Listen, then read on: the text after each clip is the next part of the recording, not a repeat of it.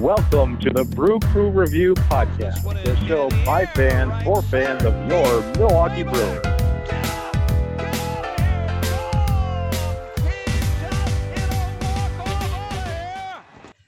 Hey Brewer fans, welcome back to another exciting episode of the Brew Crew Review. This is Scott. I am joined today by Vince and Craig, who are both doing fine, and I'll just get right back into the recap of today's game. Brewers win 3-0 on a one-hit shutout.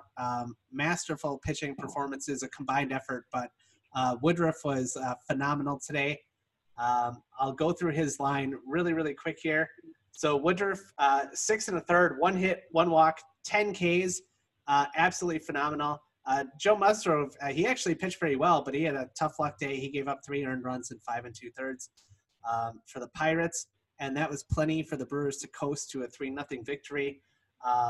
Phelps, Williams, and Hader all followed Woodruff. None of them gave up a hit. So there was only 1 hit in the entire game by the Pirates, and it went about, 30 feet or something like that. So really dominant, masterful performance. Scoring on the Brewers end, Ben Gamel got the offense started with a 2-run home run, and then Keston Hiura with his second homer in as many days, tacked on a 3rd run, 3-0. That's all we needed. So guys, great game. What do you guys think? Let's start with you, Vince. Yeah, good recap there, Scotty. Good research by the interns as well. Obviously, a masterful pitching performance by Brandon Woodruff, who really is turning into an ace, both for this staff. And I think we're close to being able to say, one of the better pitchers in the National League. And certainly given his age, it really gives a lot for Brewer fans to look forward to in coming seasons as well as this year. Just as you guys know, I'm a history fan and a Brewers history fan, so thought it worth pointing out that Brandon Woodruff's one-hitter is the 17th one-hitter in franchise history, and then, of course, Juan Nieves has the only no-hitter in franchise history. So Brandon Woodruff joining that list tonight, and really brought back memories, of course, as I'm sure it did for you guys, of the game in 2008 in Pittsburgh at the same stadium against the same team, with CC Sabathia giving up just the one infield single that probably should have been ruled an error in a one-hitter in the same ballpark for the Brewers. But overall, great performance. Keston Hiura also continues his hot hitting in Pittsburgh. Saw a stat earlier tonight. He's got 21 career home runs, and 7 of those are against the Pirates in Pittsburgh. So a third of his career home runs have actually taken place in that ballpark against the Pirates, which is a crazy stat that our interns dug up tonight. Yeah, not exactly an easy place to hit one out either. No, it's wow. not. You're both your interns are doing a great job tonight, Scott. Definitely. Except for, I think that one of the interns you should fire, because you mentioned at the top of the show that Vince and I were both doing well. But when your intern asked me that in the pre-production thing, I actually said I wasn't doing that well. But apparently they need to be fired. But that's okay. The Brewer game was awesome. Brandon Woodruff really looked like the ace he looked like during summer camp, and of course during the playoffs last year for the Brewers. Or not in the playoffs, but toward the end of last season, obviously. Well, he did pitch the wild card game, the last game that you guys attended together, actually. What a game. I mean, and now the Brewers back to 500, only game behind the Cubs here going forward after kind of a rough start. I should mention, I guess, again, that unfortunately Christian Yelich took an offer. Again, I think it's saying 0-37 at this point. His only hit of the season is a 2-run homer. But anyway, once he gets going, watch out. Well, that's the thing, guys. So we're 500 right now after the first 6 games of the year, 1-1 in series play, and that's really without many contributions. Hardly any contributions from Christian Yelich, who had the 1 home run on last Saturday against the Cubs. But other than that, it's pretty much been over on the season, including some really rough at bats. I mean, I definitely think Christian Yelich is going to come out of it. He's way too good of a hitter and way too consistent of a professional not to come out of this. But to get to be a 500 team even this early in the season with Christian Yelich having 1 hit in 6 games is probably not something that many Brewer fans would have picked on their bingo card, so to speak. And if if you guys are still looking at Ryan Braun as one of the offensive leaders on this team, he's only had a couple hits on the year. He hasn't played a ton. So, to get those types of contributions from two of the better hitters on the team and still be at 500, I think is actually a pretty good achievement so far, and a testament to the starting pitching, actually.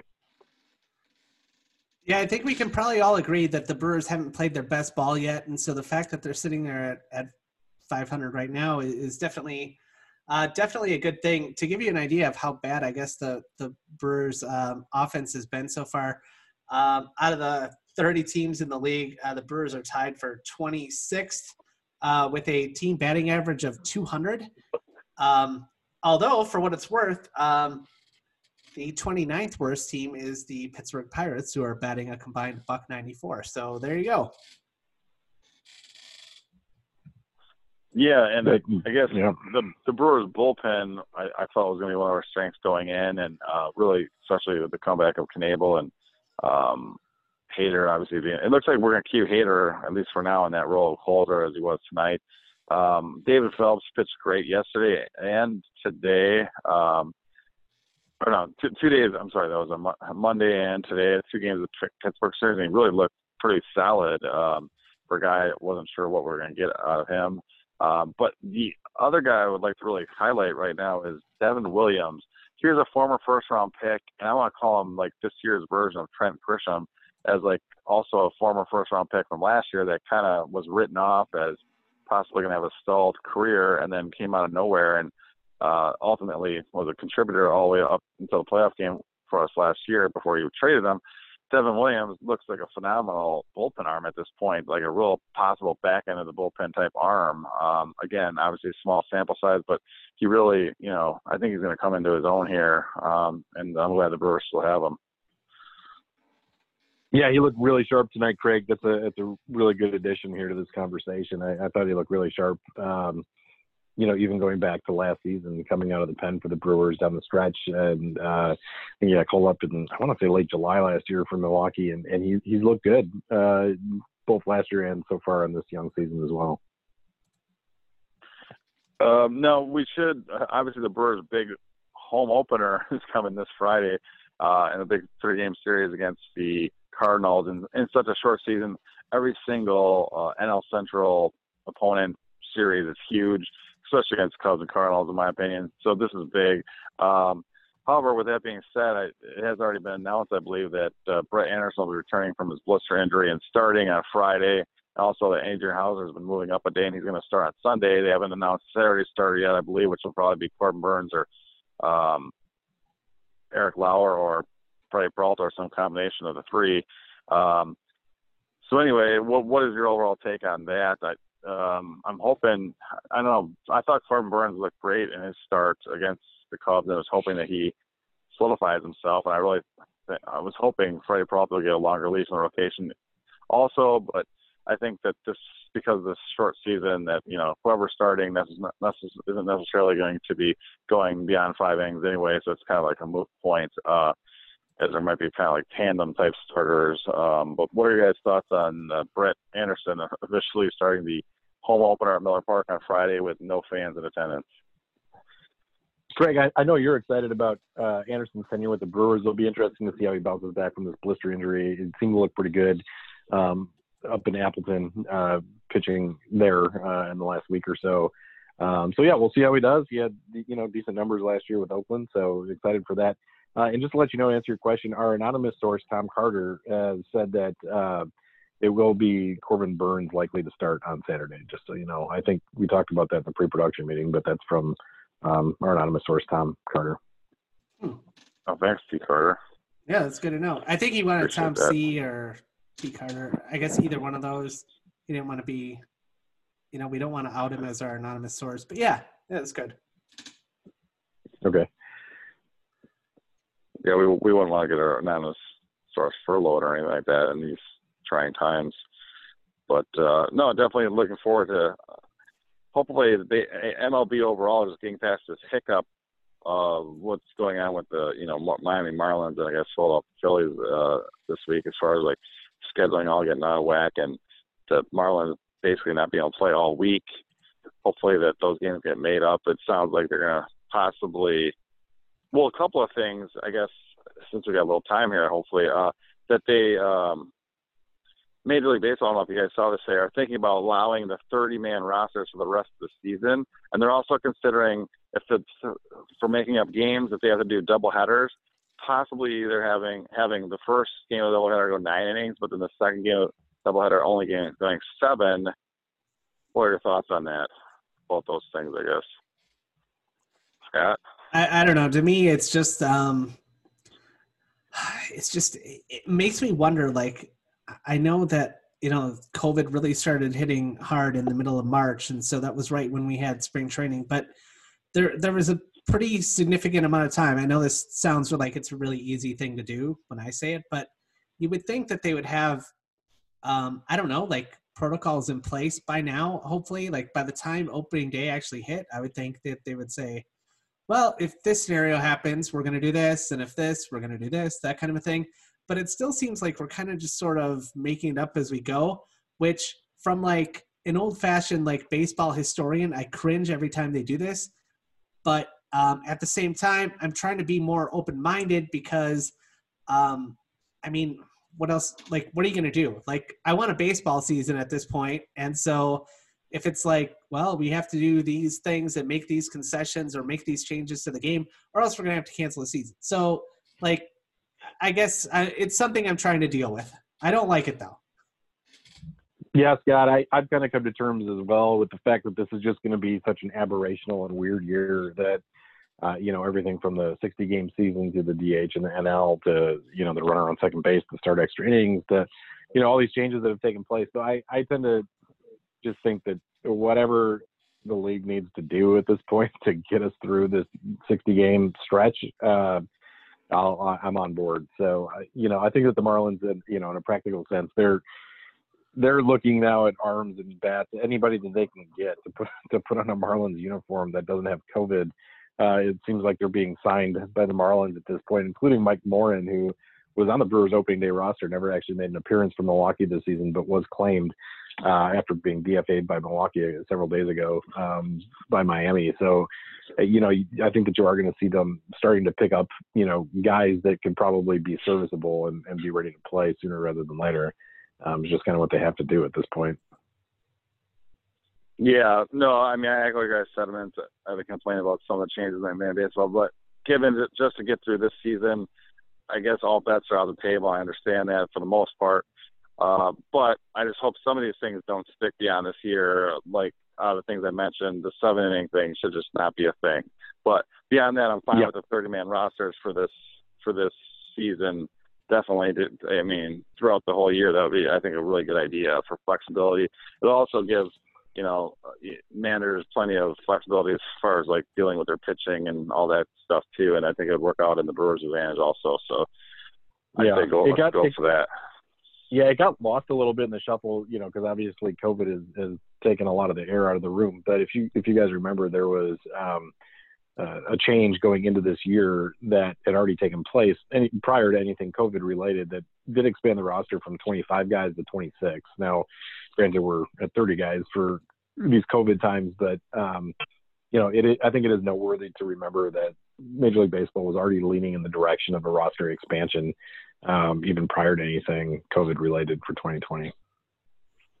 Yeah, you're right, and I think that is something I think that will stick beyond this year, and I'm fine with expanding the rosters a little bit. And of course, we already probably know that DH is here to stay, and we'll have to accept that as well. But anyway, at this point, I'm very hopeful that we can get the MLB season in its entirety of 60 games, and I think it'll be challenges, and there's going to be some hurdles, but I think I'm still hopeful that it can get completed, and I really feel the Brewers are in a strong position to be one of the 8 teams in the NL that are going to make the playoffs. So this should be an exciting year, and let's hopefully some of the young guys really step up, like Devin Williams, like Corbin Burns. Obviously, we're seeing first, quote-unquote, full year from Keston here as a Brewer, so that's exciting already. But Christian Yelich, as soon as he gets up off the mat, this is going to be an exciting team to watch, that's for sure. Yep, agreed. All right, Scott, anything else? One quick thing I wanted to kind of bring up because I know that I've kind of been on the Brewers lately for their offense struggling a little bit. I thought there were definitely times when I thought the team was a little bit too aggressive, but I don't know, kind of a weird stat, I guess. So let's see, Eric Sogard so far, he has like 9 walks. Is that right? It looks right. It's close to that. I know he's got the best on base percentage on the Brewers right now. That's pretty incredible, actually. 9 walks. 6, 7. Well, and you know, he's been clutch at the plate too in certain situations. You know, we obviously didn't win the game, but last night in Pittsburgh, Sogard got another, you know, very clutch hit. He does figure out ways to get on base or get that clutch hit. So, you know, he's one of the guys. Obviously, it's still very early in the year, but you know, for the contract he was given, I am pretty glad that the Brewers have a guy like that on the team right now. You'd have to have your interns look this up, Scott, but I'd almost venture to guess the entire rest of the team combined doesn't have 9 walks. So anyway, I think it's only 7. Chest. I think, I don't know. I'm trying to actually look it up here. I think it's like 7 walks in 6 games, but still, like, you know, for a guy who's only had a handful of at-bats so far, he's one of the few, I guess, table setters that has been very patient at the plate so far. So definitely, I think that as maybe him and Kane start to warm up a little bit more, I think that hopefully that's going to, you know, help the offense from the top down, and then the middle of the order is going to start heating up too. So, yeah, hopefully hitting's contagious, right? Walking, hopefully also contagious. I'm starting to speculate the council might, you know, with the signing of Sogard and basically giving him a third base position in the contract that he got, even though it's 1 year. I think that they kind of envision Sogard as a leadoff hitter against right-handers, and Kane maybe their plan is to have a leadoff hitter against left-handers, but I guess we'll see going forward. Yeah, and Brock Holt's going to continue to really figure, I think, into the third base mix too. But you know, he did start off the year not on the disabled list, but with an injury of sorts, where he had banged up his ankle, I guess, in the exhibition game against the White Sox, and he started tonight, but it wasn't until the second game of the Pirate series where he appeared in a game at all. So, you know, I'm sure that, like in past seasons, Craig Counsell is going to find a way to get guys their at bats and kind of juggle the lineup accordingly. But you know, it's going to be a sprint. So I don't know, just because of the game numbers with only 60 games on the schedule. I don't know that there really is going to be a set quote unquote lineup. I think it's going to be kind of a pell-mell thing most nights, and there's a lot of different factors to think about here. Yeah, it should definitely be exciting. Yeah, I mean, even Jed Jerko could be factored into that third base conversation a little bit. But, yeah, I guess the only other things that I kind of wanted to bring up is quick rattle off the NL Central scores. As you know, Brewers win 3-0 over Pittsburgh. Reds beat the Cubs 12-7, and Twins beat the Cardinals 3-0. So that's all your scoring for the NL Central anyway. Other like former Brewer news, Mike Moustakas is back from his not quite COVID protocol, but just kind of being held out. Came back and homered today. And former Brewer catcher Jonathan Lucroy was DFA'd today by the Boston Red Sox. So yeah, he had appeared in one game, never even got an at bat. He filled in defensively for like an inning or something in Boston. So not the most lengthy of Red Sox careers. I also see that the Reds only have the upstart Reds are what we're expecting them to be a great team. They've only won 2 games this year, and both of them were phenomenal Sonny Gray starts. So fortunately the Brewers missed the ball on that one. But yeah, I don't know. I think the Reds, you look at Nick Castellanos had a huge day today against the Cubs, his former team of last year. I don't know. The Reds offense does kind of scare me a little bit. I do think they're going to be a better team than most people are, you know, than what they have been in the past. So it should be a really interesting NL Central race, that's for sure. Not all of us thought the Reds were going to be a good team, just for the record. As long as we're speaking about NL hitters named Nick, we can segue to Nick Markakis coming back, apparently, after opting out. He's opting back in. I guess that's a thing. Yeah, this is one of the confusing things to me, Scott, and I know that we had talked about this a bit in our pre-production meeting, but I was under the impression that once a guy opted out, he had opted out for the full season, that there really wasn't any going back to that. Like the Dodgers couldn't call back David Price for the playoffs, for instance. So I'm a little surprised that this happened today. It was very unexpected. And again, I thought that once you were on that list of guys that had chosen to opt out of the season, that you were, done for the year and teams could make roster decisions accordingly. And, that was the decision that was made. So I don't know what the only changed in a exception couple was weeks. for players that were high risk or for COVID, that those players had the option to come back or something. So I don't know that Markakis, if he was labeled that or not for any health reasons. I haven't heard that, but I thought that was the only caveat to that rule. But apparently all the rules are out the window this year, so whatever. I guess the Braves. Yeah. And Major League Baseball may be kind of they may not have necessarily the legal argument to back up what defines high risk. So that's kind of my only thought with this, is that if Markakis claims to be high risk, whether he's got, a form of asthma or arthritis, I don't know. There still is a lot in the science that needs to come out as to what really constitutes high risk with COVID. And I maybe baseball just doesn't want to go down that path. So if somebody says that they're high risk and then determines later on in the season that they can play, I don't know if baseball's going to argue with them and say, okay, you weren't high risk enough to make that decision, or what it would be looking like from like a legal perspective, or challenges from the union. And so I tend to think that perhaps it's just baseball not wanting to get into the legal weeds on this, so to speak. I think it's possible too that like this was sort of used as like a deterrent, I guess, so that people would not opt out in the first place. Like if they said, just so you know, if you opt out, there's no coming back, that decision's final, that kind of a thing. It's sort of like at like one of my old jobs, they would say like, well, we really want you to do overtime. Can you do overtime like on Friday? And I'm like, I don't know. I won't commit to anything yet. And they're like, well, if you wait till Friday, I'm not going to give it to you. I'm like, okay, then I won't take it. And then Friday would roll around and it would turn out I'd have no plans. And I'd say, hey, I'll do overtime for you after all if you want. And they'd go, oh, thank you so much. And then they'd do it. So like, I don't know, maybe it's something like that. Sounds like your former employer is treating you a little bit like a child, Scott. I'm glad you don't work there anymore. Well, I've been told I'm very childlike. So. In a good way, though. Yeah. You're young, innocent man.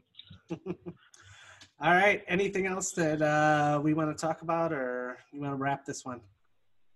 No, let's just remind folks they can give us a follow, Brew Crew Review 1 on Twitter. Email any questions to our interns, Brew Crew Review Podcast with an S at gmail.com.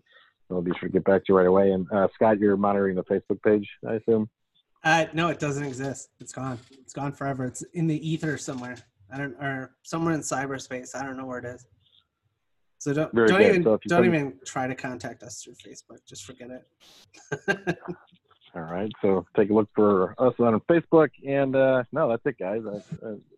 Hopefully we get a nice little weekend series here with some victories as well for Milwaukee. 1-1 now on series play. It'd be nice to get on the good side of that series win total. Yeah, absolutely. Home opener, off day tomorrow, and then home opener July 31st. 1:10 start Central versus the Cardinals, those dirty birds. And make sure to call the Milwaukee Brewers ticket office and ask how you can get a magnetic schedule, like the kind that you would get at the home opener. But since it's not available to fans, I'm sure they have something set up. So feel free to give them as many calls as you'd like. Great point. And do you want to give them Jessica Brown's extension, Scott, so that they can get directs? No, but I think it's just 902-4000. That ought to. I mean, you can ask for her certainly if you need to run up the flagpole. But yeah,